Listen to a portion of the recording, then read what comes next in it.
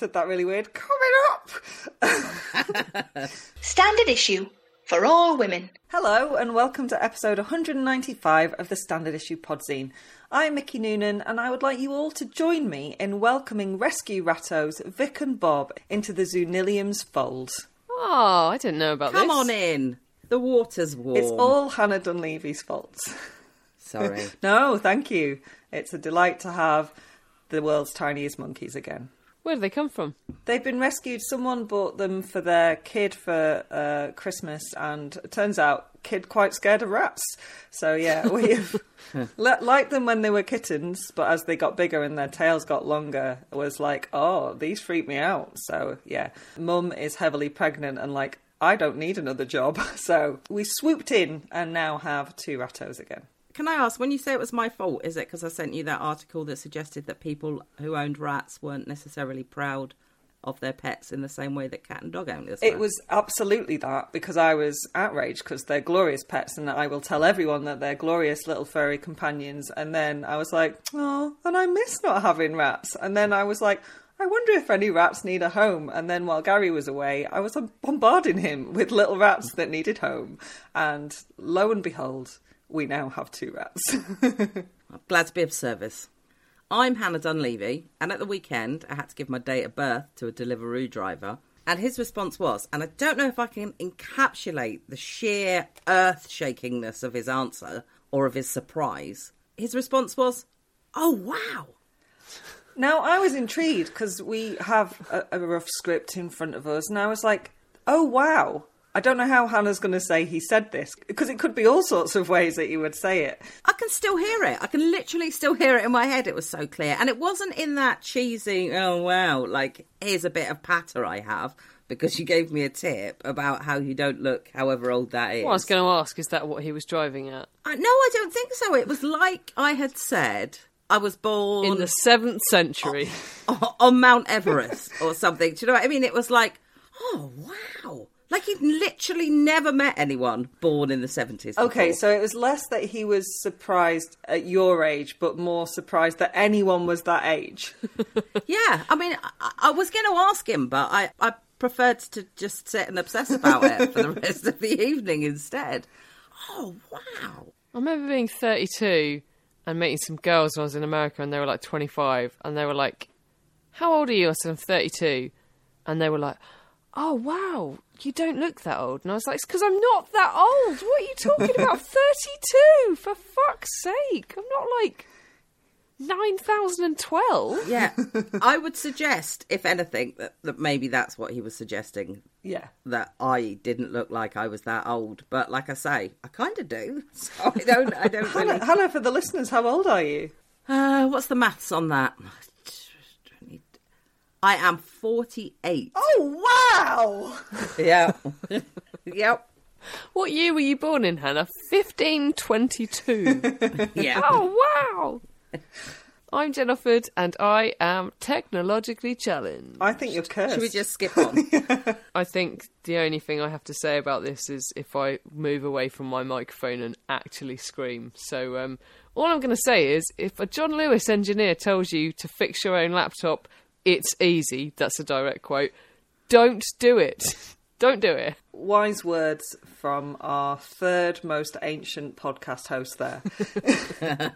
Coming up, our resident music buff, Liz Buckley, is talking rhinestone queen, Dolly Parton. I speak to comedian and standard issue fave, Rachel Parris, about advice from strangers and her new book, the conveniently titled Advice from Strangers. Lovely. She was in the back of a car. Oh. Yeah.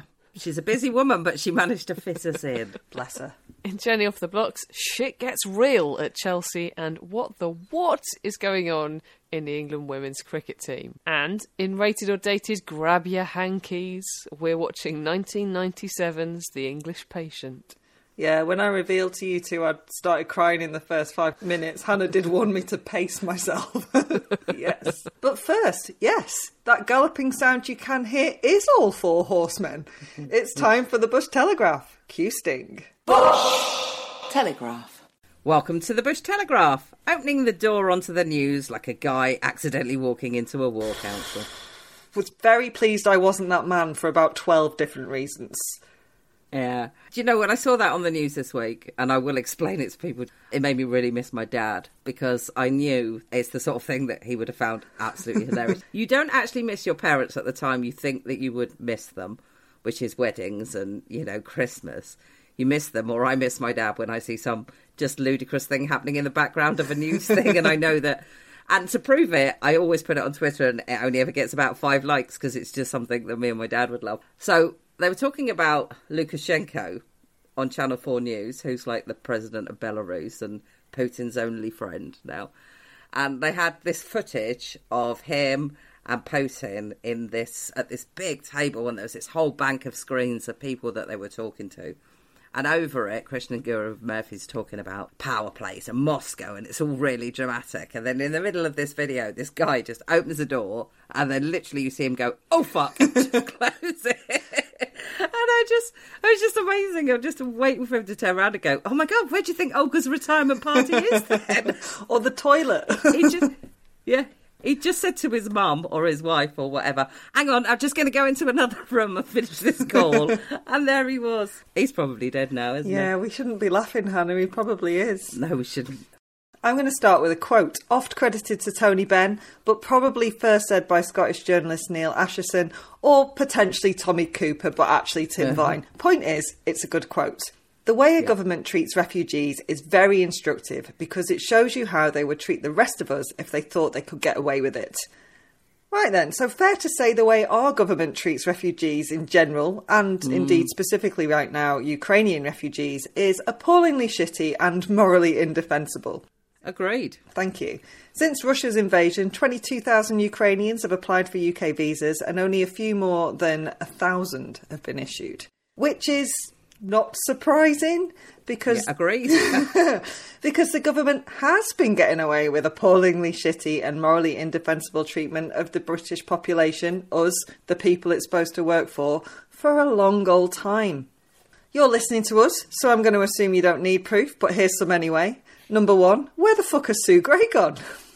Agreed. I'm just going to leave a tape that says that every 3 minutes and go and make a cup of tea. What's happening with that inquiry? Because as relatively small, and I am putting that in inverted commas, as Partygate can feel in comparison to some of the tricks the scarmy fucknuts in charge have pulled, for a brief moment it felt like it could be their undoing. Mm-hmm. Even the truest bluebacker will have known someone who lost someone to COVID, or lost someone to COVID themselves, which made Johnson and his cronies' suitcase of wine, big bag of bad behaviour and sack of contempt a great leveller.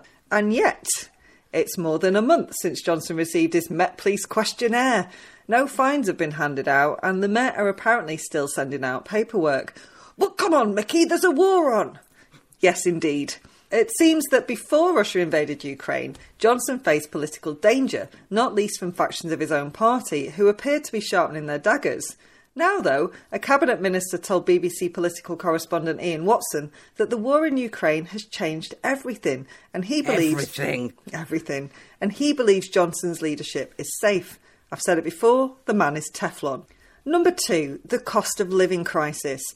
We've talked recently on the Bush Telegraph about the cost of living crisis engulfing, if not drowning, huge swathes of our population, so I will condense this to its starkest point.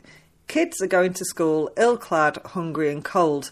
This situation is already untenable, having become increasingly so over the last decade, but it is set to get worse. For some, it will be fatal. But come on, Mickey, there's a war on. Yeah, I know. And in the same way it's proven a useful distraction for Partygate, there's also a narrative shift, effectively placing the cost of living crisis on the war in Ukraine's doorstep. A deliberate narrative? I couldn't possibly say. And yes, I am nodding. There's no doubt that the atrocities happening in Ukraine have exacerbated the situation, but it is vital, and I mean that in its rawest sense. We remember the rises in energy, heating, water, council tax, broadband, mobiles, food and national insurance were all in place before Putin invaded Ukraine.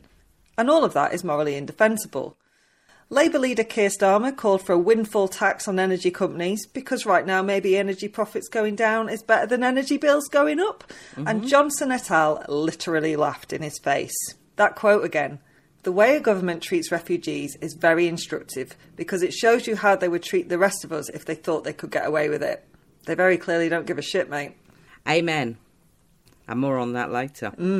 So, needless to say, there is a lot of terrible news coming out of Ukraine, and I could just rend my clothes for 10 minutes, but I'm only going to be repeating other people's reporting, and you'd be better to hear it from them. Agreed. It's my turn now. As I speak, we should make an app that just says agreed when you press a button. Agreed. As I speak, the UK government is announcing a scheme to allow UK citizens to sponsor Ukrainian refugees, which sounds promising, but without having seen the details or any expert responses to it, all I can say is that I am cautiously optimistic. I mean, and surely that optimism isn't going to be dashed against any rocks at all, Hannah. No. So, I thought we could take a little jaunt around some other stuff happening in the UK and around the world, which is actually quite a lot. I can't promise it'll all be positive, but there is some good news at the end. Try to hold that in your heads.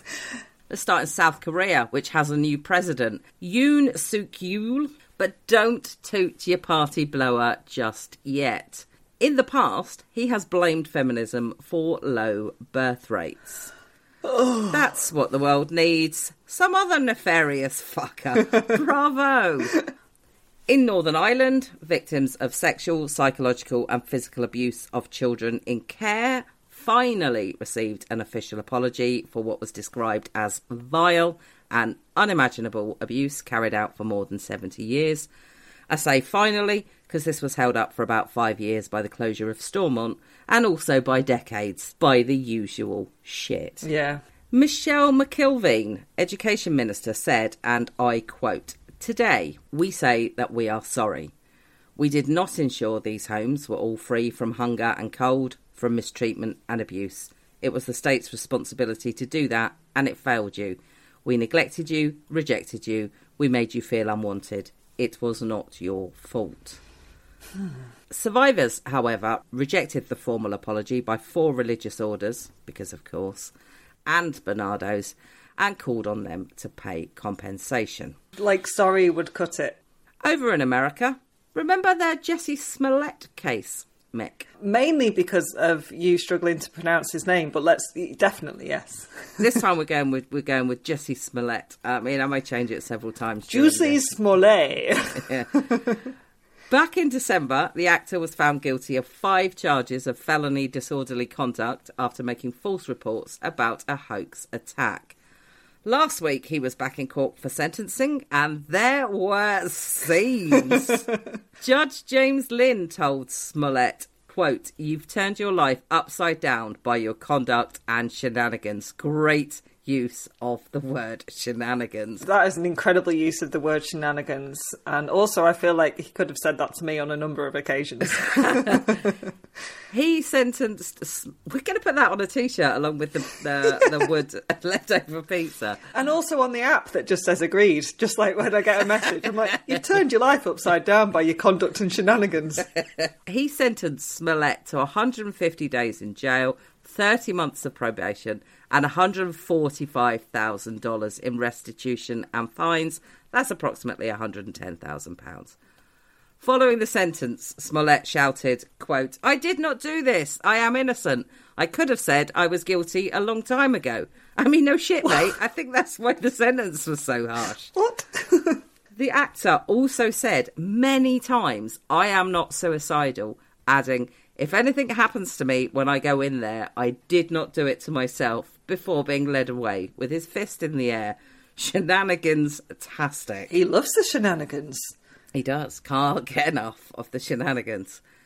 Back here in the UK, former Speaker of the House, John Bercow, was deemed a bully by a report by the Commons Independent Expert Panel, causing a lot of debate on Twitter about whether or not his victims had made it all up.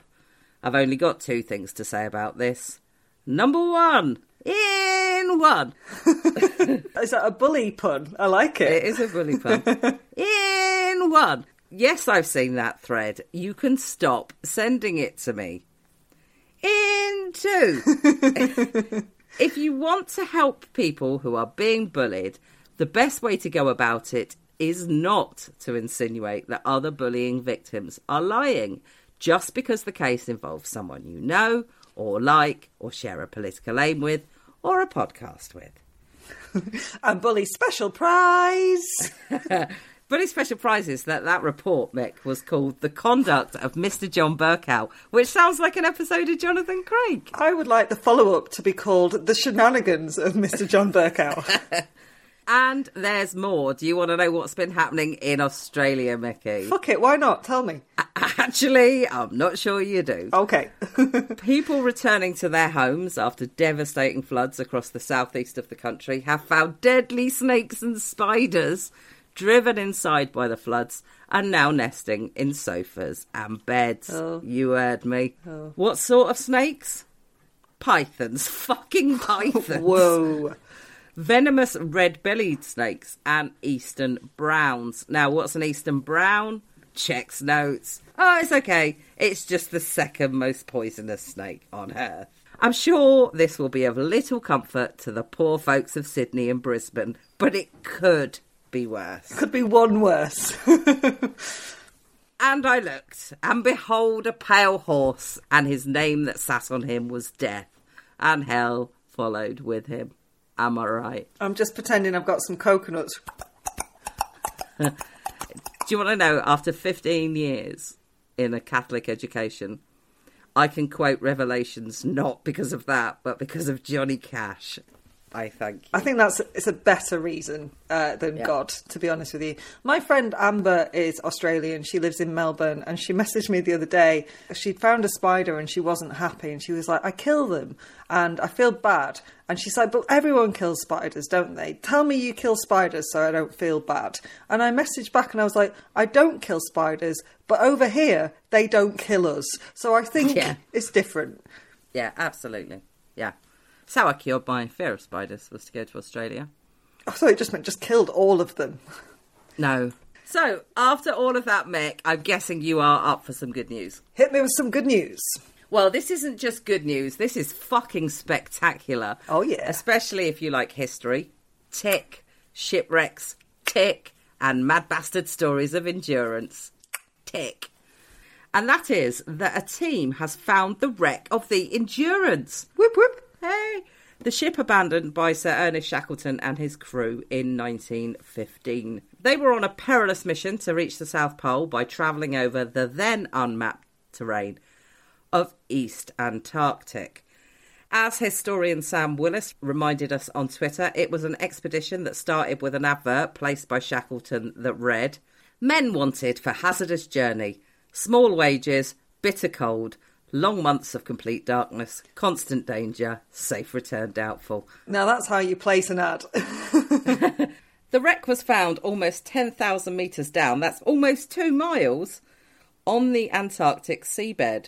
The depth and cold meant that not much life survives there, and consequently the vessel was almost perfectly preserved, as incredible footage of it lying at the bottom of the Weddell Sea showed. It's so cool. It was clean. Yeah. It was incredible. I'm thinking of dunking my house 2 miles below sea surface to see if it works. See if it comes up better, yeah. And that is where the wreck will remain.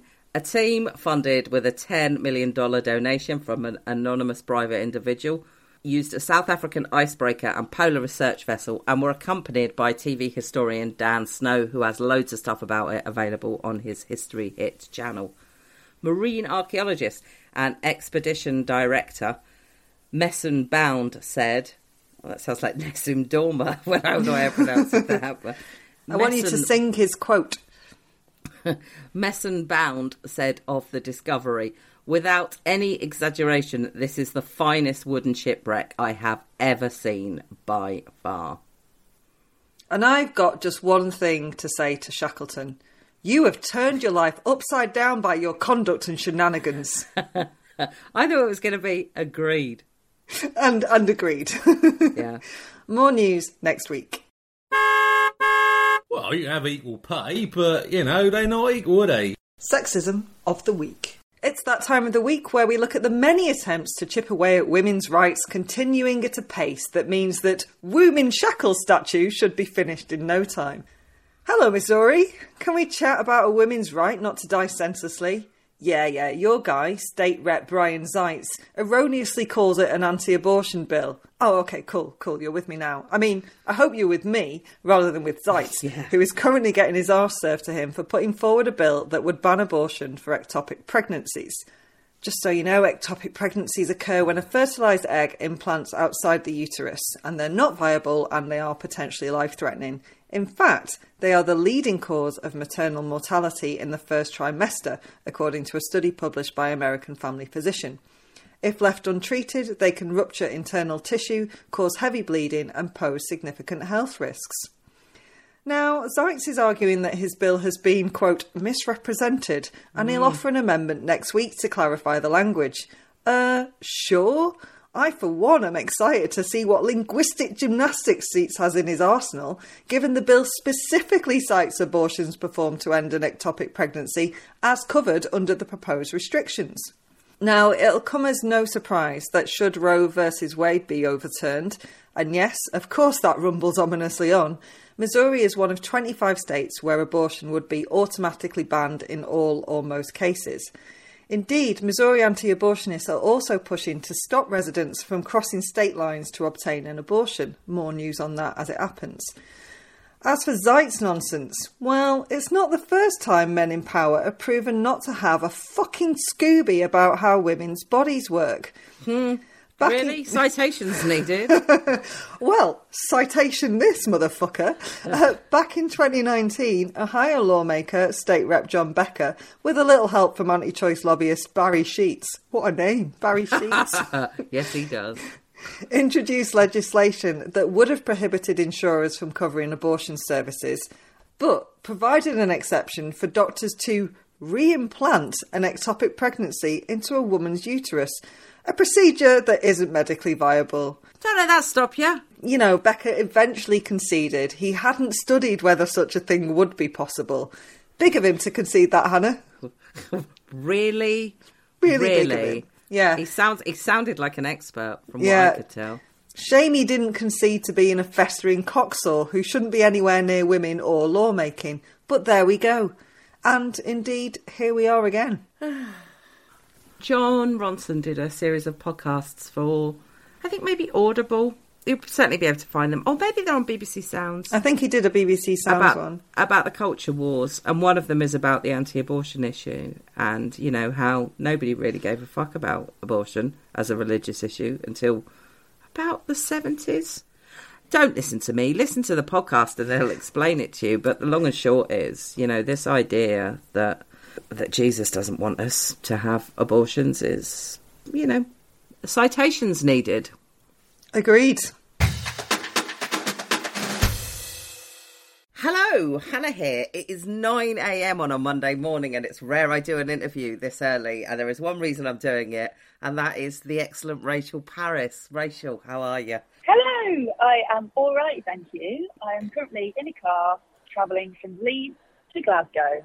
The glamour of touring. Exactly that. Who said there's no glamour in show business? I know, but this is a real treat, because really the last few days I've been on. Yesterday was like a rail replacement bus. Oh God! To Rochdale, and you know, a travel lodge into a rail replacement bus service. But now, because I'm going to a TV show, they've laid on an actual car to pick me up at 6 in the morning. So Wowzers. This is luxury. Now, I'm looking at my list of questions for you, and they basically aren't lists of questions. They're just a long list of things that I need to say congratulations to you about. So I'm going to start with Advice from Strangers, which is your book that is out this week. Yes. Congratulations. Thank you very much. It's been a while coming. I started writing it in 2020. Is that right? Yeah, 2020. And it's finally coming out. And I'm really excited for people to read it. Am I right in thinking it started when you had to give a commencement speech and you actually solicited advice from strangers? Yes, it all started in 2017 when I was asked to give a graduation speech to my old girls' school, you know, going out after prize giving into the world to give one of those inspirational speeches that you see on TV. Yeah. And I thought, oh God, I mean, yes, I do want to do that, but what on earth have I got to say in terms of advice and inspiration. And I did have a year's warning about it. So I thought I could kill two birds with one stone, which was I had also to come up with an idea for an Edinburgh show. So I thought, well, I can get advice, ideas from my audiences, and I can use writing the speech as an idea for the show. So basically, for a year, I asked my audiences to submit on little scraps of paper genuine bits of life advice, and I would incorporate them into each show. But then skip forward 3 years, when I was asked to write a book, and they said, have you got any ideas on what to write a book about? And I said, well, what I have got is, because I kept them, because they're precious, they're really interesting. Yeah. I've got a cupboard full of genuine little scraps of paper full of advice from strangers all over the country. So that seems like a good jumping off point. So every chapter is inspired by, is named after a bit of advice from a stranger. I mean, I'm going to go ahead and assume some of that advice was useless. Yeah, of course. Some of it's terrible. And actually, some of the chapters are deliberately, I've chosen advice that I really disagree with. So it ranges hugely from funny, jokey ones like never eat yellow snow. Someone said acquire as many guinea pigs as possible. To things like be kind, smile whenever possible, both of which were ones that I argue with. Agreed. And interrogate very viciously. Don't smile wherever possible. Why would you? Especially advice for a woman. To give that advice to a woman, yeah. Well, exactly. So I go into, all of the stuff about what this means in terms of telling women to smile, and also what it means in terms of the kind of a different. It's problematic for men and for women in different ways, like telling women to smile because of the, ornamental quality in them having to be happy for your enjoyment and your comfort. And then for men, the kind of stoical smile of like men being expected not to break down and not to show their emotion in a slightly different way, that's so problematic. So some of them are more sort of, serious chapters about that, and some of them are just very silly. I've got one chapter that is just one line long, but the advice was don't try to fold a fitted bed sheet. And I just simply said, absolutely, roll it into a ball and walk away. I couldn't agree more. Yeah. And then just hope that lying on top of it will get the creases out of it. Exactly. You don't need that to be folded. You'll be fine. Can I ask you, what was the best bit of advice you saw? I think I really liked one that was only indulge in things that you really like, because I think that's a really good way of summing up life balance, basically. Yeah. So you can apply that principle, and I'm sure it's partly because I was brought up Methodist, so I've got a thing about moderation. Yeah. And I'm married to a teetotaler. That advice isn't saying don't indulge. Yeah. It's saying do indulge, but make it worth it. So it's the way of avoiding, like going down rabbit holes and going crazy and being addicted to things. It's a way of sort of finding balance, whether you're talking about food or social media or, drink or clothes. I think it's a very useful idea for everything to kind of find that balance for your life, an equilibrium. I absolutely agree. In fact, it's interesting with food, because I often find it, because I live by myself, I buy food and I don't like it, and because I know there's going to be no one there else to eat it, it's not going to be something I'm going to leave in the fridge. I feel an obligation to plough on with it, and I think, why don't you just stop eating this? You're not even enjoying it. Yeah, exactly. I talk about like at uni, because I really think it's not just about food, but for us, I remember at uni, our friends came up with, because we put on like the obligatory like sort of 2 stone at uni, which was fine, but we realised it was just because we started eating porridge with golden syrup as a dessert course to every meal in the day and as a snack between meals, and it was dear God. And basically it was a very cheap way of having that like sugary like, niceness that we wanted. But why not actually have something nice? Yeah. But not have it 7 times in the day. Yeah. Have it say twice in the day, but make it actually quite a nice. So like it's the opposite of the kind of abstemious quality that it sounds like. It's actually saying no, do it properly. if you're going to have a treat, have a treat. Do it properly. Don't be half-assed about it.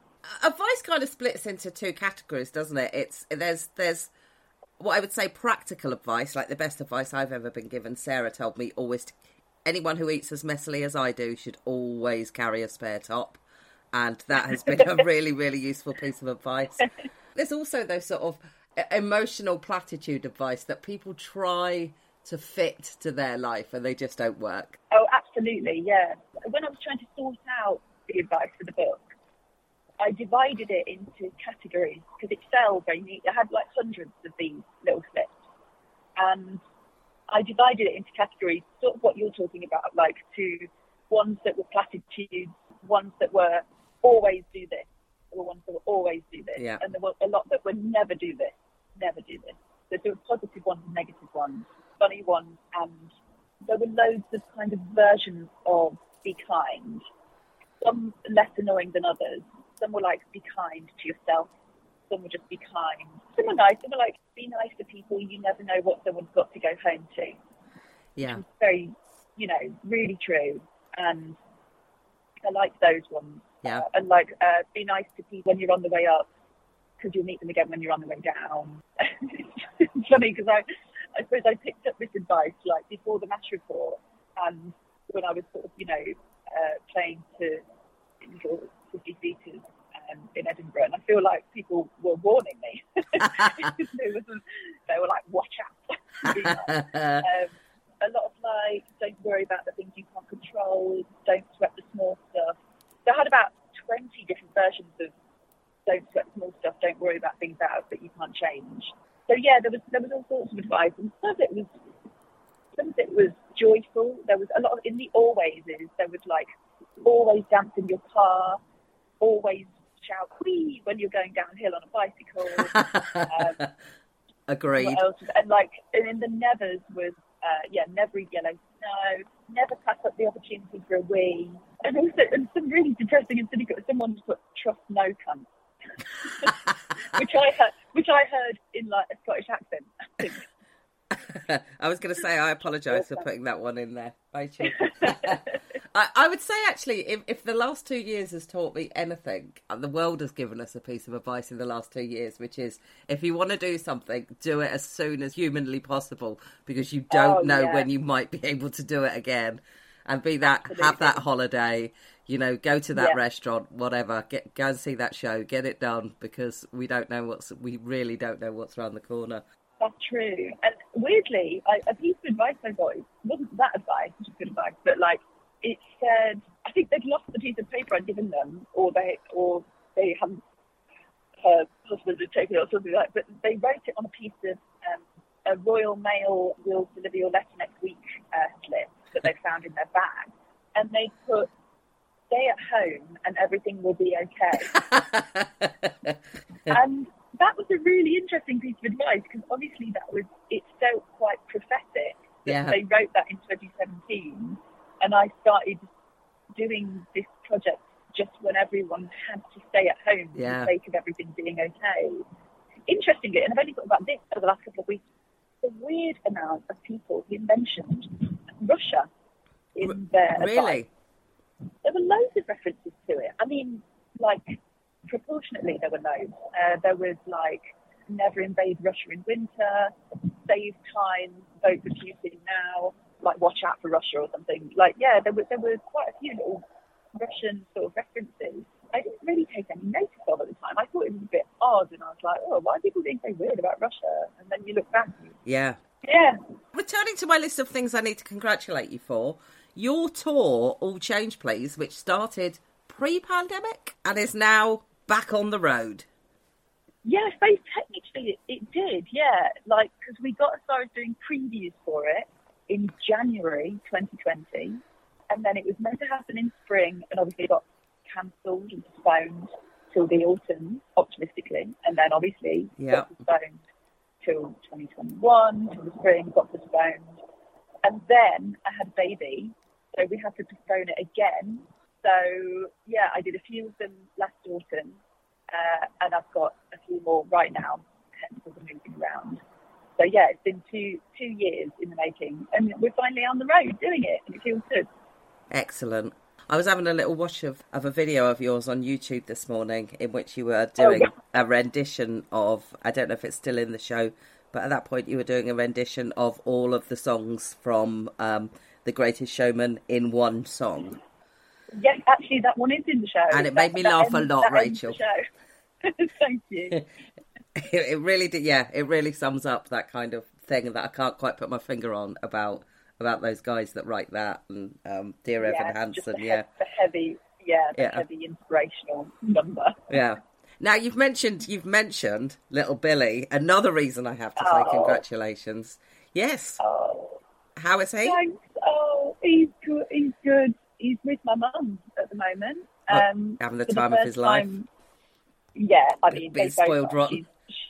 She is obsessed with him. Bless her, she loves him so much. So yeah, it's been amazing. Like he just is really cute and lovely, and it's been the first time, you know, being away from him properly for more than, you know, a few hours, and it's been hard, but you know what? Kind of great as well. Like I was all geared up to be all of the things, but you know, a bit of a wreck and heartbroken and missing him, and I do miss him, of course I do, but also it has honestly felt the last few days like kind of finding myself again. It felt so amazing being on stage and being just toddling around by myself. I think I needed it.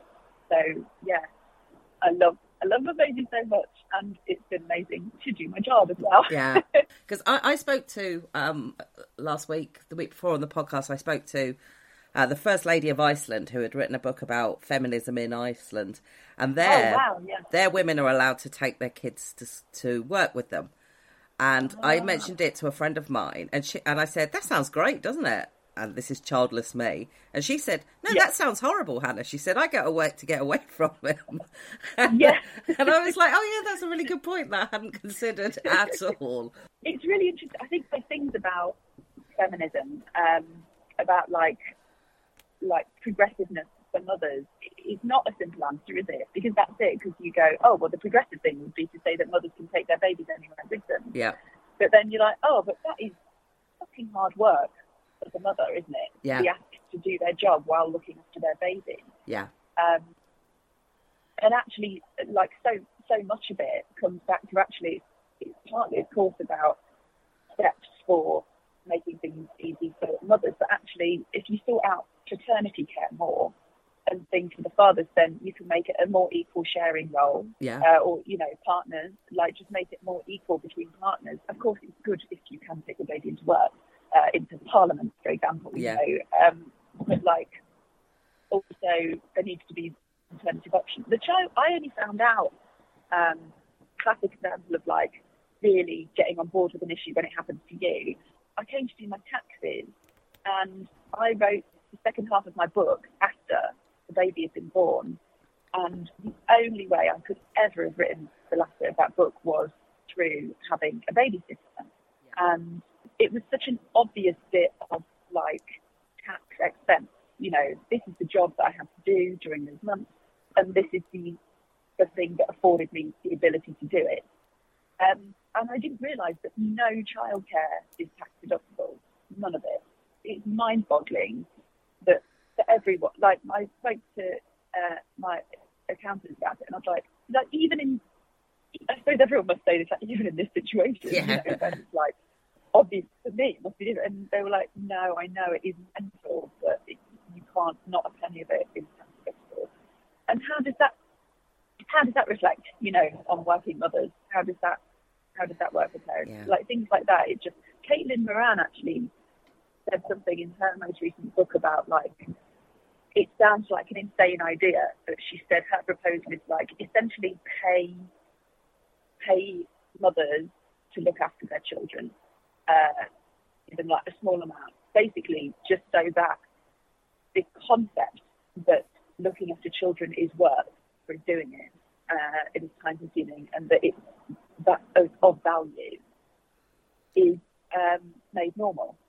Yeah. So yeah, like, you know, it sounds like an outlandish idea, but I think in principle it's just saying we don't value this, and it makes it so much harder for women to get back to work.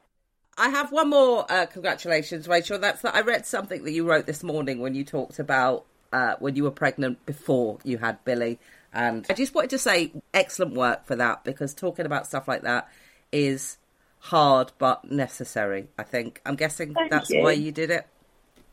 Yeah, I was really, obviously, like, in two minds. I definitely wanted to write about it in the book. In fact, it was when I was in hospital, when that was happening, that I had two book offers, strangely, random point. One was a sort of Jane Austen academic kind of book, and one had the opportunity to be more personal. And it was when I was in hospital with, for the listeners that don't know, it was a late miscarriage that I had in 2020, and I was 21 weeks pregnant. And that it was this experience that made me know that I had to write this down, and I wanted to write a personal book. So that was one of the first chapters that I wrote, actually, and they're the only chapters that are written in sort of diary form, because they have to be written, you know, when you're in it. Yeah. And then in terms of it, the more complicated decision was the idea of letting that be picked up by news outlets. Yeah. You know, and it was a tough conversation between my agent and the publishers, and they said, look, like, what you put, they were trying to be kind, and they were kind. They were like, what you put in the book is out there. You know, it's not the same as, like, when you can sort of have a pact with a comedy audience that they won't take, you know, feel like it's between you and the audience in that room. Really, if you publish a book, that story is out there. You're putting it out there for anyone to read who wants it, and for anyone to sort of reprint, I think, who wants it as well. And it will be talked about. I was up for that. I am up for that. And then, so this weekend, You magazine were like, they wanted to talk about that story, and they had a few different options, but that was the one that they really wanted. And I thought, well, actually, I think I'm up for that, because it is an experience, because it's quite I think it's quite an unusual experience that I hadn't known that much about before it happened to me. Like, what happens, you know, when you lose a baby that late in pregnancy, what you go through, and what the NHS does for you during that time, which is astonishing. When You magazine had, like, edited it quite very heavily, you know, which they had to, and I think they did a good job. But what they sort of had to miss out for the sake of their own story was how much of that chapter is dedicated to a love story to the NHS, really. Yeah. How well we were looked after in this just, you know, shittiest of circumstances. I was really keen for it to be in the book, and I do think it's important for that story to be out there, really, for people to be aware of it, I suppose, of what goes on, so that it's not a total shock if it ever happens to you. We had the support of, do you know Lou Conran? I do, yes. Yeah. Lou was just incredible, because same thing happened to her. Yeah. And she got in touch, or rather, I think Carrie Lloyd put us in touch with her, and it looked like that's the way it was going. And she was, oh, bless her, she was just so kind and sent so many messages. And there is just such a network of people who are, you know, just very, very kind, very kind. Yeah, yeah. When she did the show about it, she was worried about, she couldn't really do her show in bits, so it was really hard for her to get any previews or to try and test out the material. So she did a couple in people's houses, and she did one in my house. She did one in my lounge, and it was incredible because how she manages to put herself out there so much. The strength of will she has is incredible. If you're listening, Lou, I love you. Yeah, she's amazing. I haven't actually seen that show. I'd heard about it and thought, before it happened to me, I thought, oh my God, like, I can't imagine, like, how can you find humour in that? But, you know, it's happened to me, you know, something so tragic is happening, and yet the circumstances around it are normal, everyday circumstances that can be funny. Like, you find that you just, and I say this in the book, like, even in the depths of that, you your brain cannot be sad and crying every single second of every day through it. No. And there just are funny things that happen during it. There was like some of the staff coming in to change the medical bins or bring you dinner would say things that, like, some of them so awful that it was funny. Like, they just, like, one of them just kept going, "Oh, you'll be fine. Baby will be fine. Baby will be fine. Okay, good morning." It was like, right, I mean, okay, well, anyway. Yeah. Oh, this has been an absolute pleasure. Are we allowed to say what TV programme you're going to be on? Oh, well, yeah, it's unusual. So me and Marcus are doing it, hence my mum's got to leave. It's the first time we've both been away. And it's called The Hit List on BBC One. And it's like this, you know, prime time, like, family time show about music that neither of us know very well, to be honest. I shouldn't say that. But we're very pleased to do, you know, because we're more used to doing, you know, panel shows, and comedy shows and things like that. But that kind of like prime time mainstream show is a bit unusual. We don't really know where we're at with it, but we'll see when we get there. Okay. And if it's anything like when Sarah tells me she's recorded something, I look forward to seeing it on the TV in about 18 months' time. Oh, absolutely. Yeah. There's something, what was this something I recorded years ago that still hasn't come out? I've never seen Sarah be on Celebrity Pointless, and she informs me she was, but I don't think it's ever been on telly. Pointless is a classic example. You know, it seems random as well. I don't even know if they released them in order of recording, because, yeah, it could be years before it comes out. I know what it was. I did a countdown in lockdown that still hasn't come out. Really? So, yeah. Well, those jokes will be topical, eh? What's happened with that. Yeah, exactly. Advice from Strangers is out this week. It is, on the 17th of March. There are signed copies available from Rhinestones if you want them, but it is also available from all good bookshops on the 17th of March. Excellent. Thank you ever so much for your time, Rachel. Thank you.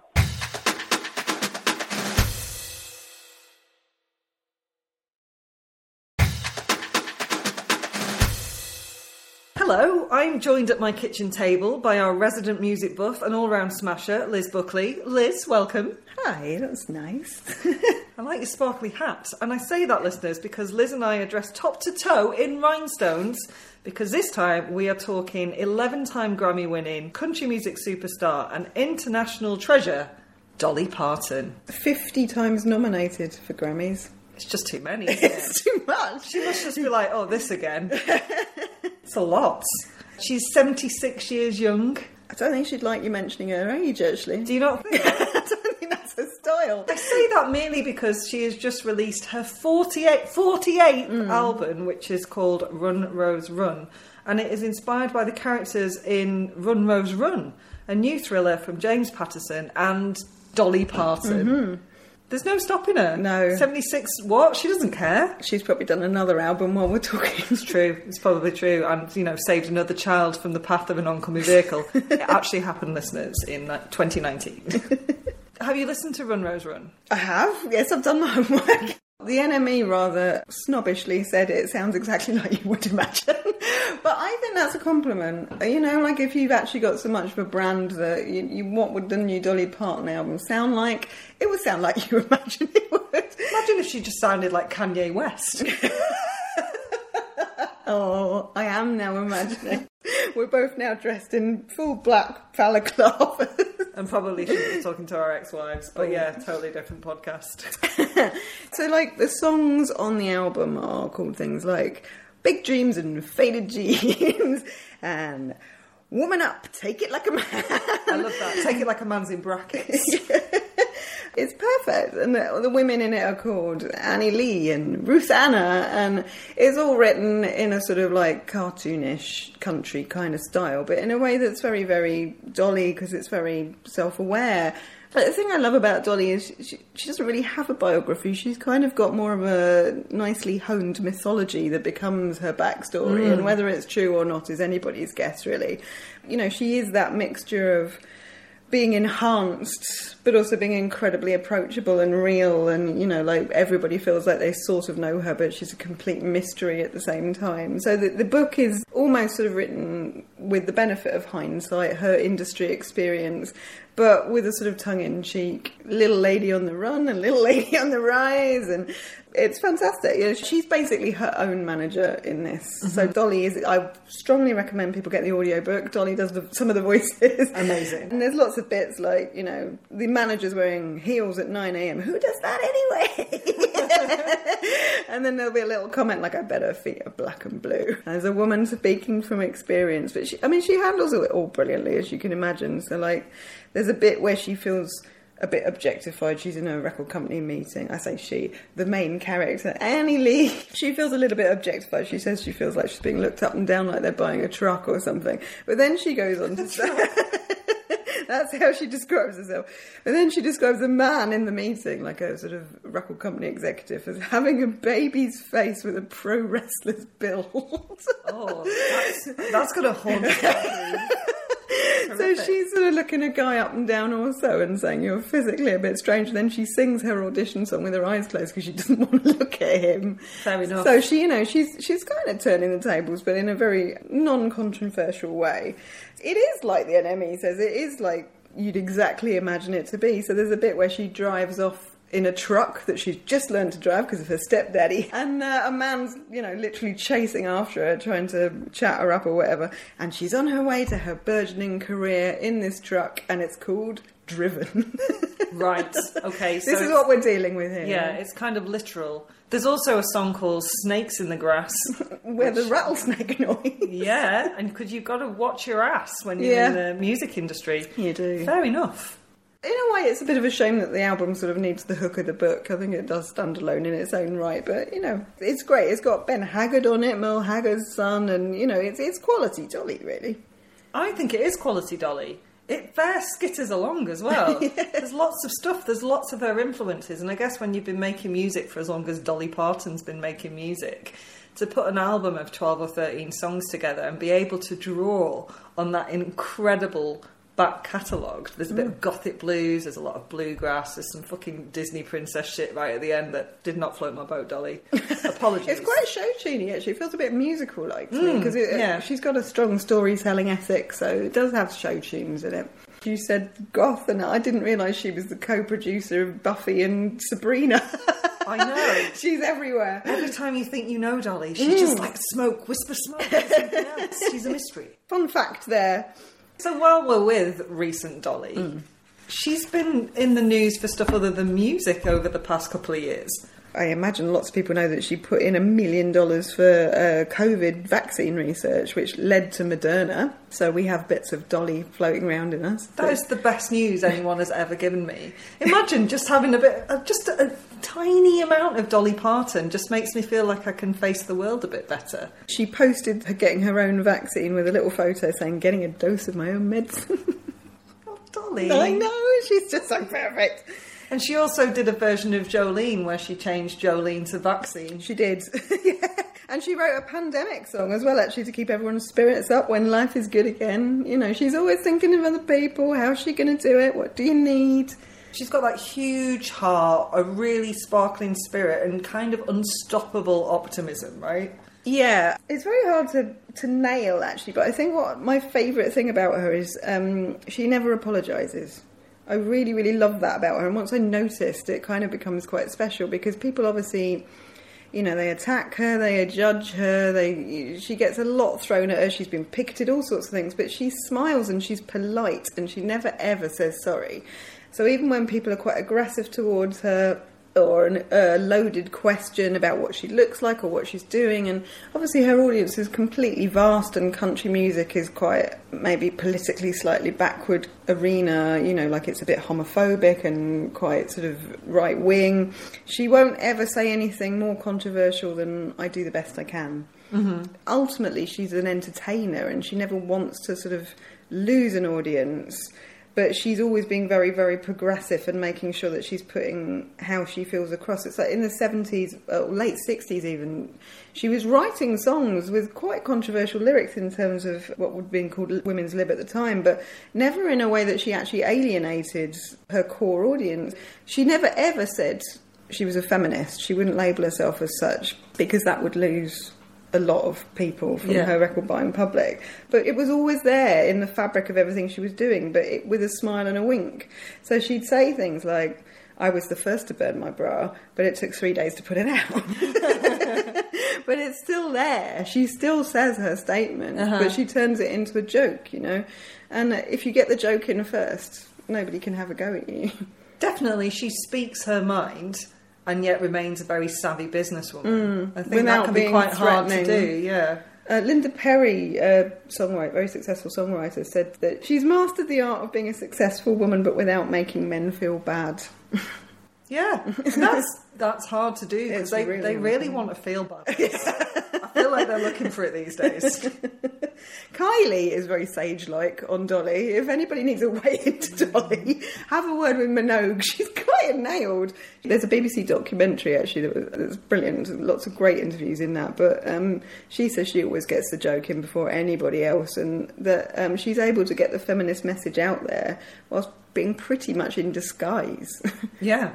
Yeah, in disguise as everything that a lot of people think feminism stands against as well. She's like a Trojan horse. She kind of...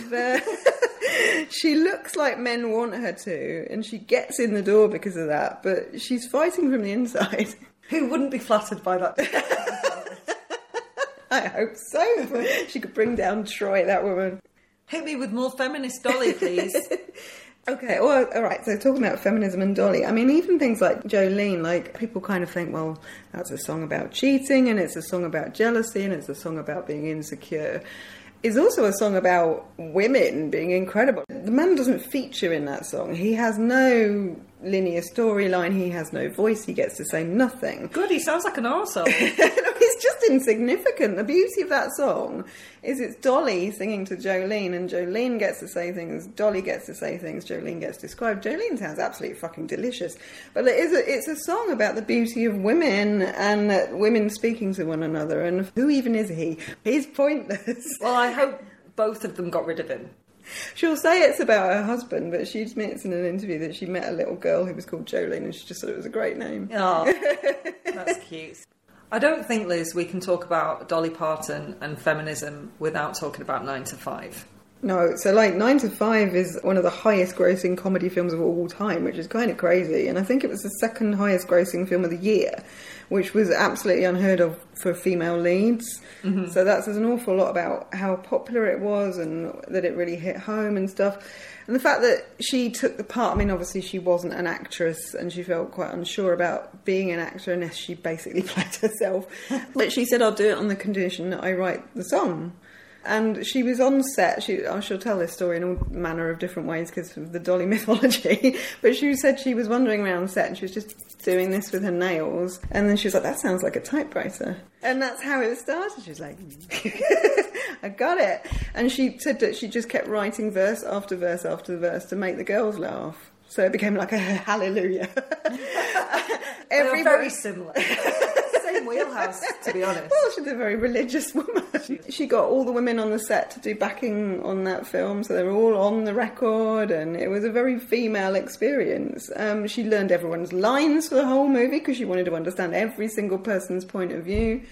And there's a very cute thing where Lily Tomlin's talking about how her and Jane Fonda and Dolly Parton used to go to hotels and try and have pyjama parties, get to know each other, get some female camaraderie.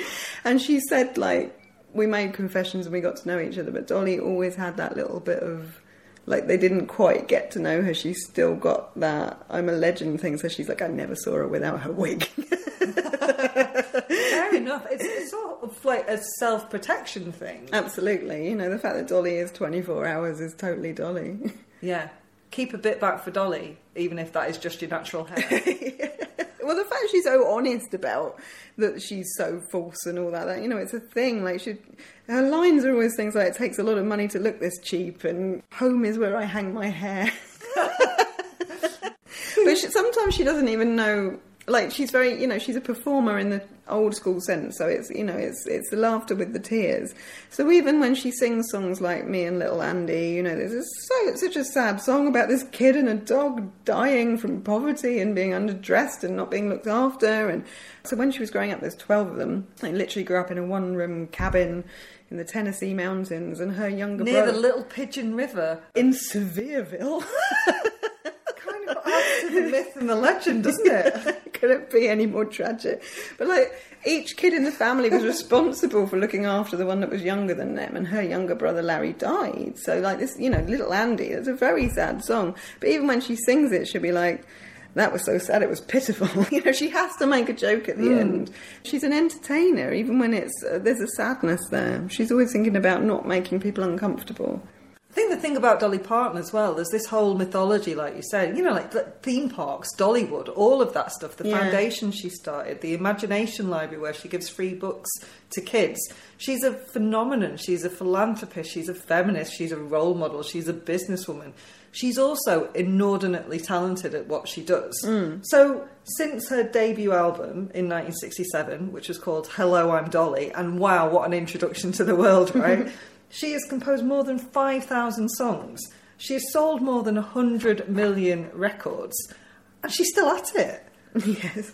Well, and she's so much a brand that, a bit like Aretha, there's so many albums with Dolly in the name.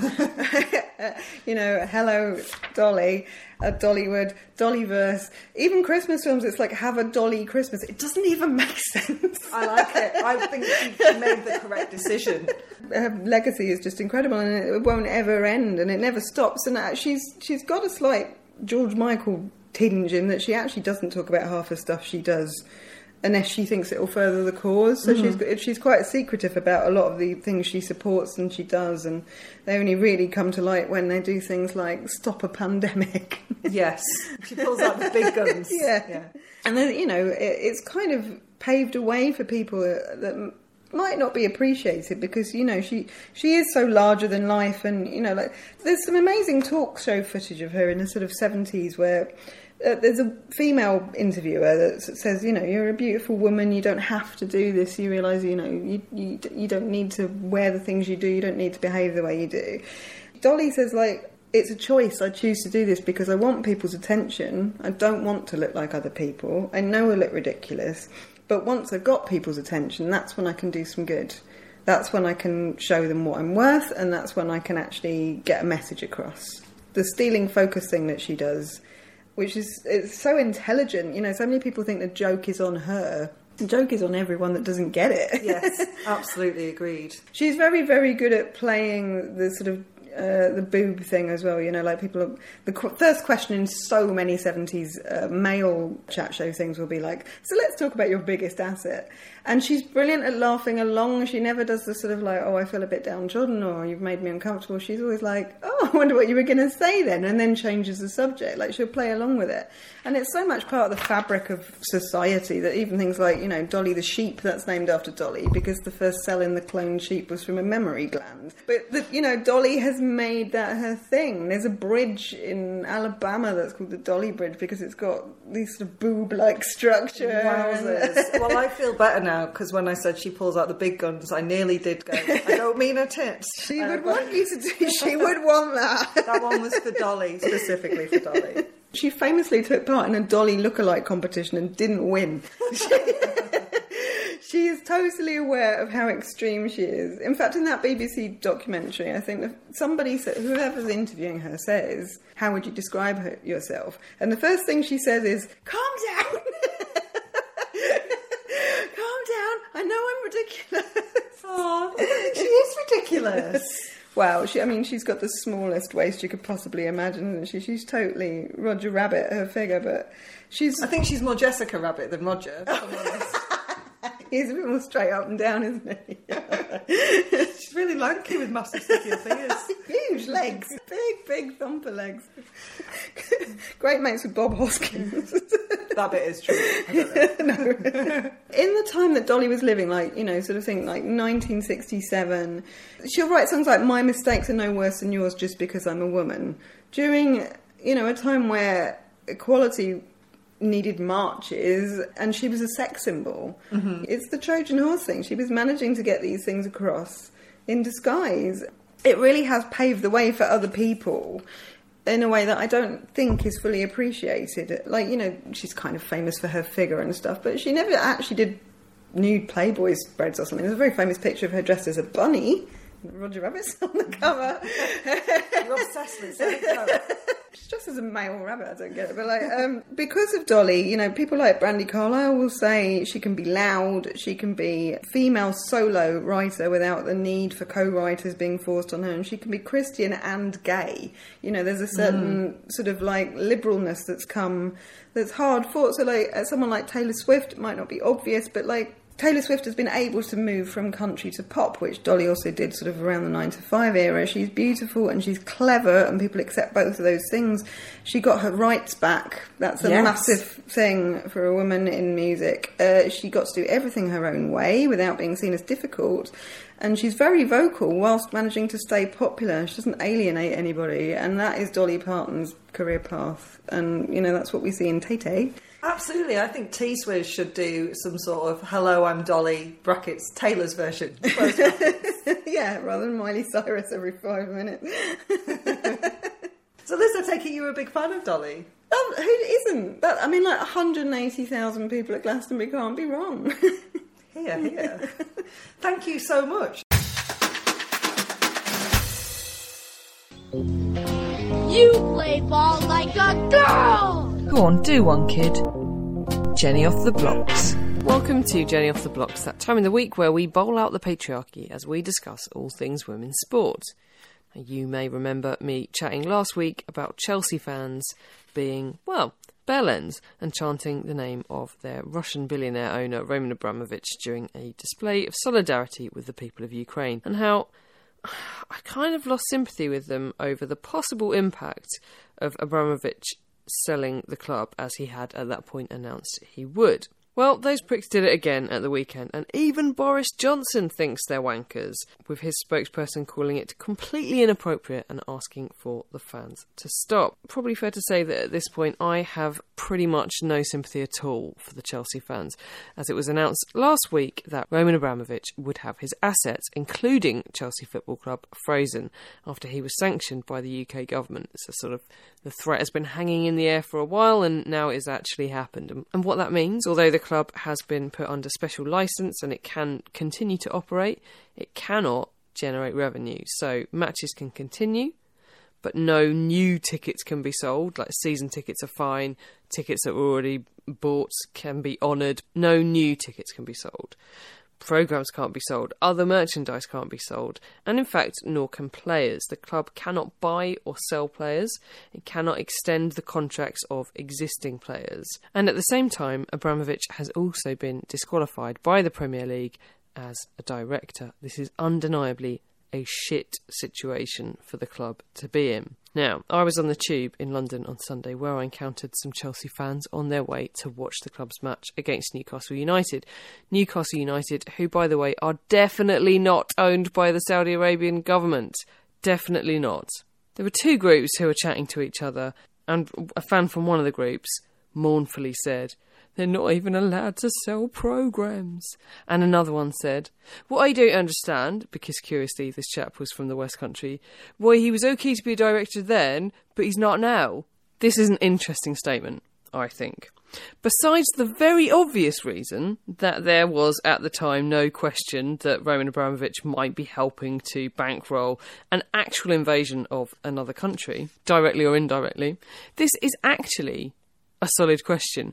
Why did the Premier League allow this to happen? We've always known where that money has come from.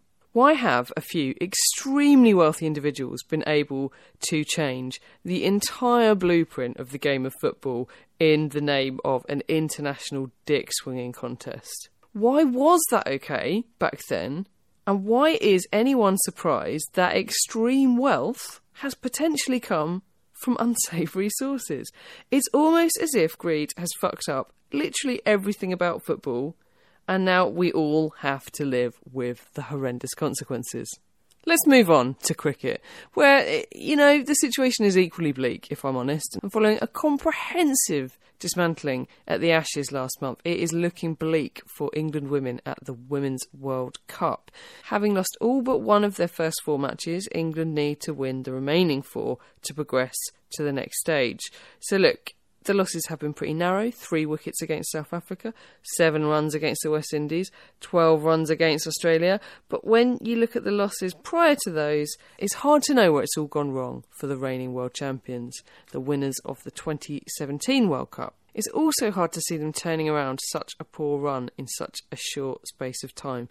But, we'll keep our eyes on the situation and hope for the best. In tennis, there's a little light at the end of the tunnel somewhere, as Emma Raducanu was knocked out of the 3rd round at Indian Wells. That's not the light, by the way, but Harriet Dart, who came into the tournament via qualifying, has reached the 4th round. She beat 12th seed Alina Svitolina in the 2nd round, and by the time you hear this, you will know how she got on in the 4th round against 25th seed Madison Keys. That's all for me this week, and I'll be back next time with more women's sport.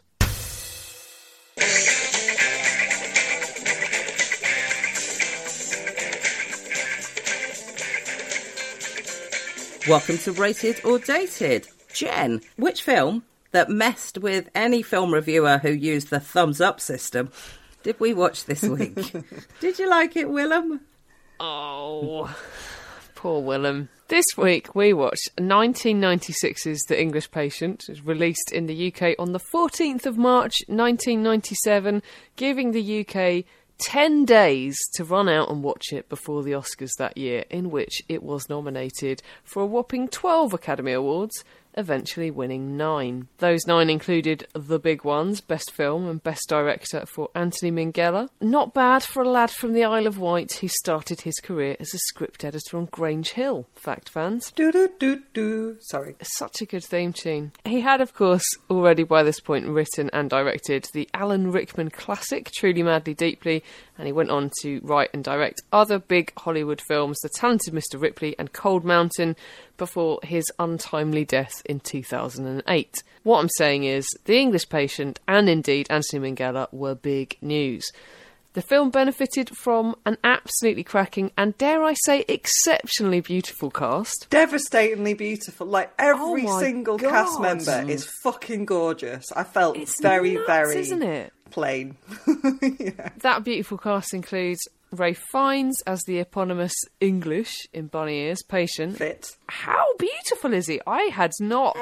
Oh, devastatingly handsome. Hannah's not impressed. She's I don't remember thinking he was handsome when I watched it before, but yeah, really. There are a couple of really handsome dudes in this, but yeah. Well, I'm sure we'll come on to that, Hannah. Anyway, Kristen Scott Thomas, also ridiculously beautiful, as his love interest, ably supported by a cast including Willem Dafoe, steady Hannah,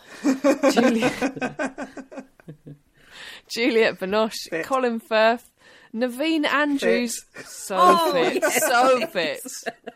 And I think we can all agree the fittest of them all, Kevin Whately. fit. And I'm done. Anyway, a badly burnt man is brought into hospital. I don't know why, but you made a badly burnt man sound really cheery. A badly burnt man is brought to a hospital in Italy towards the end of the Second World War. He claims to have no memory of anything, including his own name, but speaks with an English accent. So, he's the English patient, get it? He is tended to by sad nurse Juliette Binoche, aka Hannah, who takes him to a ruined monastery to see out his final days. She's fresh from someone she loves getting blown up en route, and she's like, why always me? Everyone dies on me. So what I'm saying is, she's in a really good place, emotionally speaking, for this situation to kind of run its course. Still, a haircut and a hot bomb disposal expert can do wonders for grief and escaping the trauma of war, she finds in Indian recruit Kip. They're also joined by fellow bomb disposal expert Hardy and a thumbless Canadian spy, Caravaggio. Steady, Hannah. He is played by Willem Dafoe, and he's pretty hacked off about the torture he suffered at the hands. Bad choice of words there. I did not mean puns in either of those, but at the hands of the Germans. And he is He's hell-bent on revenge, and he even wonders if our English patient might be a bit bloody Germanic, actually, and sort of responsible for said lack of thumbs. Did he, in fact, furnish the Germans with maps that might have helped their invasion of Egypt? Well, as we discover in flashback, he's not German. He's a Hungarian cartographer, Count Laszlo de Almassy, who was a real person, but whose story is very different from the imagining of him in Michael Ondaatje's novel. The basis for this film, Almassy is mapping the Sahara as part of a Royal Geographical Society archaeological and surveying expedition, where he meets Geoffrey and his wife Catherine, played by Firth and Kristen Scott Thomas. Almassy and Catherine embark on an extramarital affair, and, well, it doesn't end that well for them. The film is 2 hours and 47 minutes long, and there's quite a bit more to it than this, but I'm going to leave my plot summary there. As already discussed, the film was a huge critical success and was ranked number 55 in the BFI's top 100 British films. It was also a huge commercial success, raking in $232 million from a budget of around $30 million. Cash back. Back of the net. Jurassic. I saw this on VHS probably in 1997. I remember crying a lot. I didn't cry as much this time round, so my first question to you both is, how many times did you cry whilst rewatching this? How many times do you think, Jen? I think you didn't cry at all, Hannah, because I only cried once. But that would be correct, yes. Mick? I was very due on my period. I'd like you all to know that, but I cried 3 times. When did you cry? Small cries. I cried when Juliette Binoche was very sad about discovering that her fiancé had been killed in action. And then I cried when she was very upset about her friend being exploded. And then I cried at the end. Fair, I cried at the end. I didn't cry apart from that. I mean, no one likes to show off. So, as I said before, it is a long film, and I watched it in 2 sittings, which I had planned to do.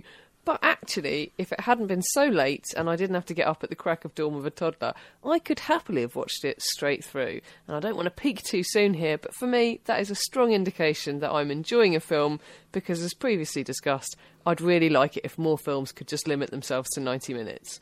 Did you find it long? Yes, but the thing that struck me most about watching it was I had seen this before, and I know I've seen it before because I can remember, you know, the person who discovered that I'd never seen The English Patient and forced me to watch The English Patient. I can remember watching it, and I could tell you most of what happened in it. But huge chunks of it I didn't seem to remember at all.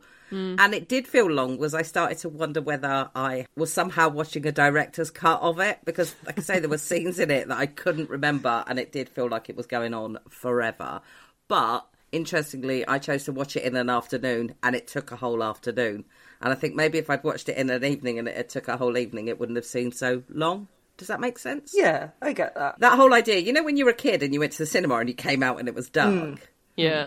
And that's what it felt like watching The English Patient. I put it on in the afternoon and I went outside and it was dark. I went in knowing it was really long, and the titles go on for like 24 hours, but it didn't bother me at all because, again, I'm not going to peak too soon. I'm going to say I think it's a beautiful film, so I was quite happy to sit there and watch all the devastatingly beautiful people do their thing. Again, I don't want to peak too soon here, but I was surprised by how much I enjoyed it. Shall we start with the women? Because I think one of them is a great character and one of them I think is quite annoying, actually. Kristen Scott Thomas's character, I assume you think is quite annoying, as Catherine. No, I like her. I think she's a good character, and I found Juliette Binoche really annoying. See, that's the complete opposite to me. This film is going to struggle with me because I don't particularly like romance. It doesn't really do anything for me, but I found the half of the film, or maybe it's a bit, I don't know, literally, but let's call it half of the film, that had Juliette Binoche in it, way more watchable than the half of the film that had Kristen Scott Thomas in it. I like both of them, and I can be a sucker for romance, but I think that I'd have liked to have seen more of Hannah and Kip, a bit more of their story, and there's loads more detail on Kip in the book, which is fucking beautiful and well Mickey worth wants to see more of Kip. Take that. Just As you will. That's it. And then just ask me if it's rated or dated, Jen, and we can move on. But I really like both storylines. An interesting thing about the women, because I looked this up, is that both Kristen Scott Thomas and Juliette Binoche are older than their romantic counterparts in the movie. So Scott Thomas was older than Ralph Fiennes. assume she still is, but people do fiddle with their age. And Juliette Binoche is older than Naveen Andrews, which is very unusual in Hollywood. It is, yeah. And on a Harvey Weinstein movie as well. Except, interestingly, both Naveen Andrews and Ray Fiennes were famously in relationships, personally involved with women who were much older. Yeah, Barbara Hershey, wasn't it? Yeah. Naveen Andrews was in a relationship with for many years, who was quite a lot older than him as well, I think. Yeah, about 20 years. Yeah. And you're right, though, because Hollywood does usually reflect reality absolutely like a mirror. Oh, wait. I think Catherine's a really great character, actually, but she is very, very Kristen Scott Thomas, who I was a bit like, she's sort of the same in everything. Do you think that's fair? Yeah, she's kind of... I think it's fairish, yes. Yeah, strident, opinionated, got a lot of agency, as she appears in, like, Fleabag most recently, I suppose, in people's memory. But for it to be a woman who is like that in that era, I think is pretty striking. I think that's what I liked about the characters, because it did feel quite progressive, I guess, for that. I mean, obviously this film was made in the 90s and based on a book, but I liked the fact that she was so strident. Whereas I found Juliette Binoche a bit like just sad about everything, which is fair enough. You know, she's got reason to be sad, but she just irritated me a bit. Like the bit where she's like, Kip, open the door and talk to me. You're like, his mate's just been blown up on top of a statue. Leave him alone. Well, or maybe she's quite rightly worried about him because his mate's just been blown up on top of a statue. And her mate just got blown up. Got blown up 5 minutes ago, so she's at least qualified to talk Not about 5 minutes, it. Hannah. Yeah. It's a very long film, at least 25 minutes ago. You talk about the characters, the women being progressive, and of course, I think it's really good to see a woman in war in the way that Juliette Binoche is like on the front line. She's doing stuff. But I also mentioned that Harvey Weinstein is involved. It was a Miramax movie. And gratuitous full frontal from Kristen Scott Thomas. And I didn't need to see Juliette Binoche's tits either. Just saying. I don't remember seeing Juliette Binoche's tits. There's a whole scene where the camera is just sort of... Her nipple is foregrounding a chat she's having with Kip. You're a gratuitous tit spotter as well. I know, I'm surprised. I'm surprised I didn't see that. Sorry, Jen, we're getting rid of you and bringing a 15-year-old boy in. It's your own fault for asking to be put officially on your job description. Oh, I've failed. Hannah, obviously you're not a fan of the romance genre, but you are a fan of, like, you know, historical stuff, war stuff. Did you enjoy any of that? I mean, there's not that much actual history in it, is there, so much? But yes, I mean, it looked, as in period detail, it looked good. It's that period right at the end of the war, isn't it? Most of it's taking place right at the end of the war.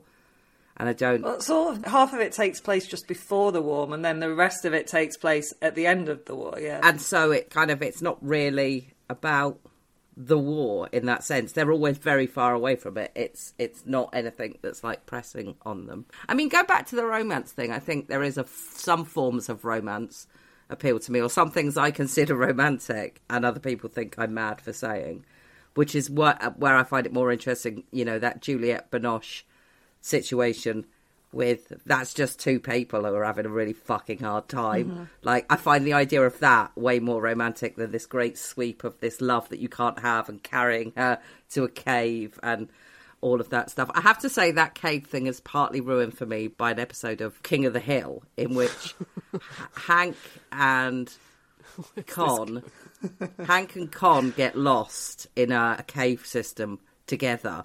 And they get stuck there, and Con is just furious that he's going to have to be stuck in a cave with Hank. And at one point, he just stands up and shouts, "I'm going to die like English patient girlfriend." And it just makes me laugh. Talking of romance, can I ask a question, please? Yeah. I'm hoping I already sort of know the answer from you both, but I'd just like to clarify how romantic you find it when a man kills his wife because he finds out she's been having an affair.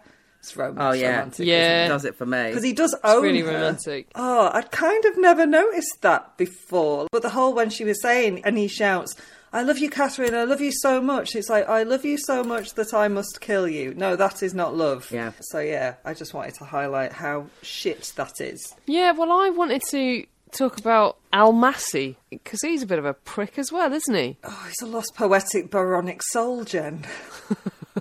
It's the stuff I don't like. It's that grand gesture, sweeping. You know, I mean, I find it quite weird that at the start, and maybe you're supposed to find it weird, is that when Colin Firth says, "Oh yeah, first we were like brother and sister." Yeah, weird. Wowzers! Like, yeah, that is a marriage built on a not great foundation, but there you have it. I thought it was interesting what you just said, Hannah, about like the different kinds of romance, because I think one of the like really lovely romances in it, as it were, is between Kip and Hardy. Yes, that is lovely. When he says, you know, we never spoke about our personal lives at all, and Hannah says, "Yeah, but you loved him," and he's kind of confused as to why he feels so much that his mate has died. But yeah, he loved him, and it is really lovely. I agree with you. It's again more Kip. If we could ask for one thing, be more Kip and presumably Hannah, more Willem Dafoe. I mean, there's a good amount of Willem Dafoe in this, I think, yeah. That scene, though, where we discover why Caravaggio doesn't have any thumbs is one of the best scenes in the film. It's electric, and, you know, it's because Dafoe is incredible. But it isn't what the film is about, so that's why we only get that snapshot and that, like, sort of flashback. But it's so good. It's so striking. I don't think there is one performance in this that I think is bad. No, agreed. No. I agree with that. It's really visually beautiful as well. And not just the people, obviously, but I mean, like, it's a real feast for the eyes, I think. I think it's worth mentioning, and I say this as someone who hasn't read the book and who isn't a huge fan of the film. I mean, I agree with everything you say, it looks beautiful and all of that. It's just not my bag. Not for you, yeah, sure. But it is worth saying, to its credit, for a long, long time, The English Patient, like all great novels, it was considered utterly unfilmable. So the fact that it achieved what it achieved with such high sort of levels of expectation on it, and also such high levels of failure on it. There's so many people were going to go in and go, no, it's not what I wanted. I have read the book, and it's labyrinthine. It's like there's so much detail. And I think you're absolutely right, Hannah. Like, what it captures is incredible. And I think, you know, there's been complaints that it is really detailed. Oh, he's lost his memory, but he can remember things in infinite detail. Well, one, memory works in weird ways. Two, he's sort of piecing things together. But three, that actually does justice to the book, because that does go into such beautiful lyrical detail about stuff. It has been voted one of the worst best pictures of all time, though. Mainly because it beat Fargo. Okay, and possibly because of a backlash towards Harvey Weinstein. No, this was at the time. Oh, was it before? Oh, okay, that's interesting. There was something else that I felt like I should mention. I did do some reading around it. The real English Patient is believed to have been gay. They obviously weren't going to put that in the plot of this because, you know, Hollywood wouldn't have stood for a gay romance in 1996. But it's interesting that they do have some suggestion that there is a gay character, and then it is skipped over quite quickly, I think. Or basically what it says is, if you are gay, then you'll cause a car crash. I think actually was the message of the film there. Yeah, I suppose. Because it's such a minor character that they have involved in that storyline, you're right.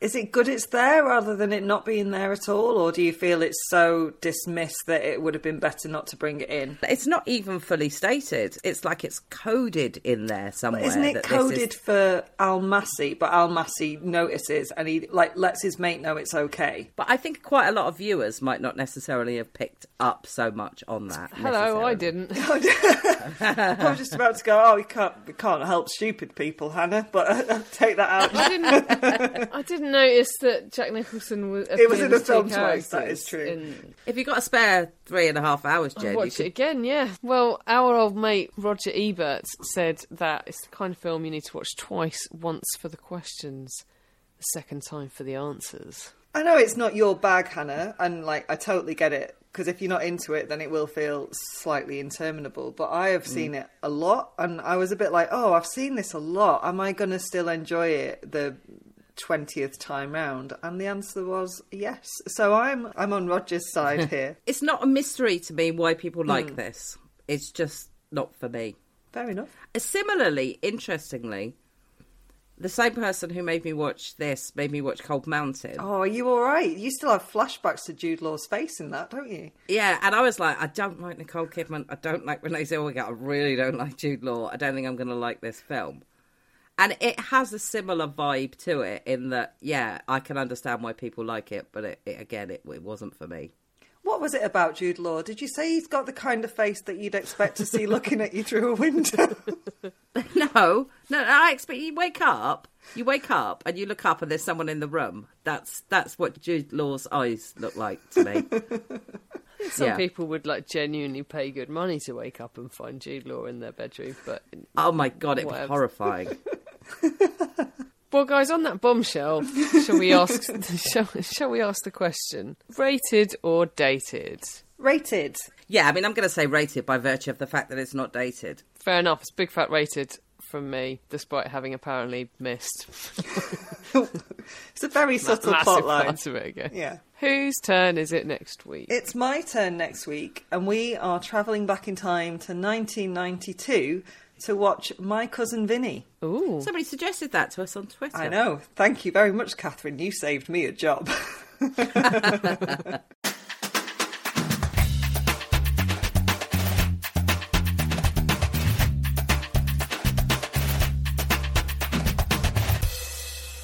Standard issue for all women.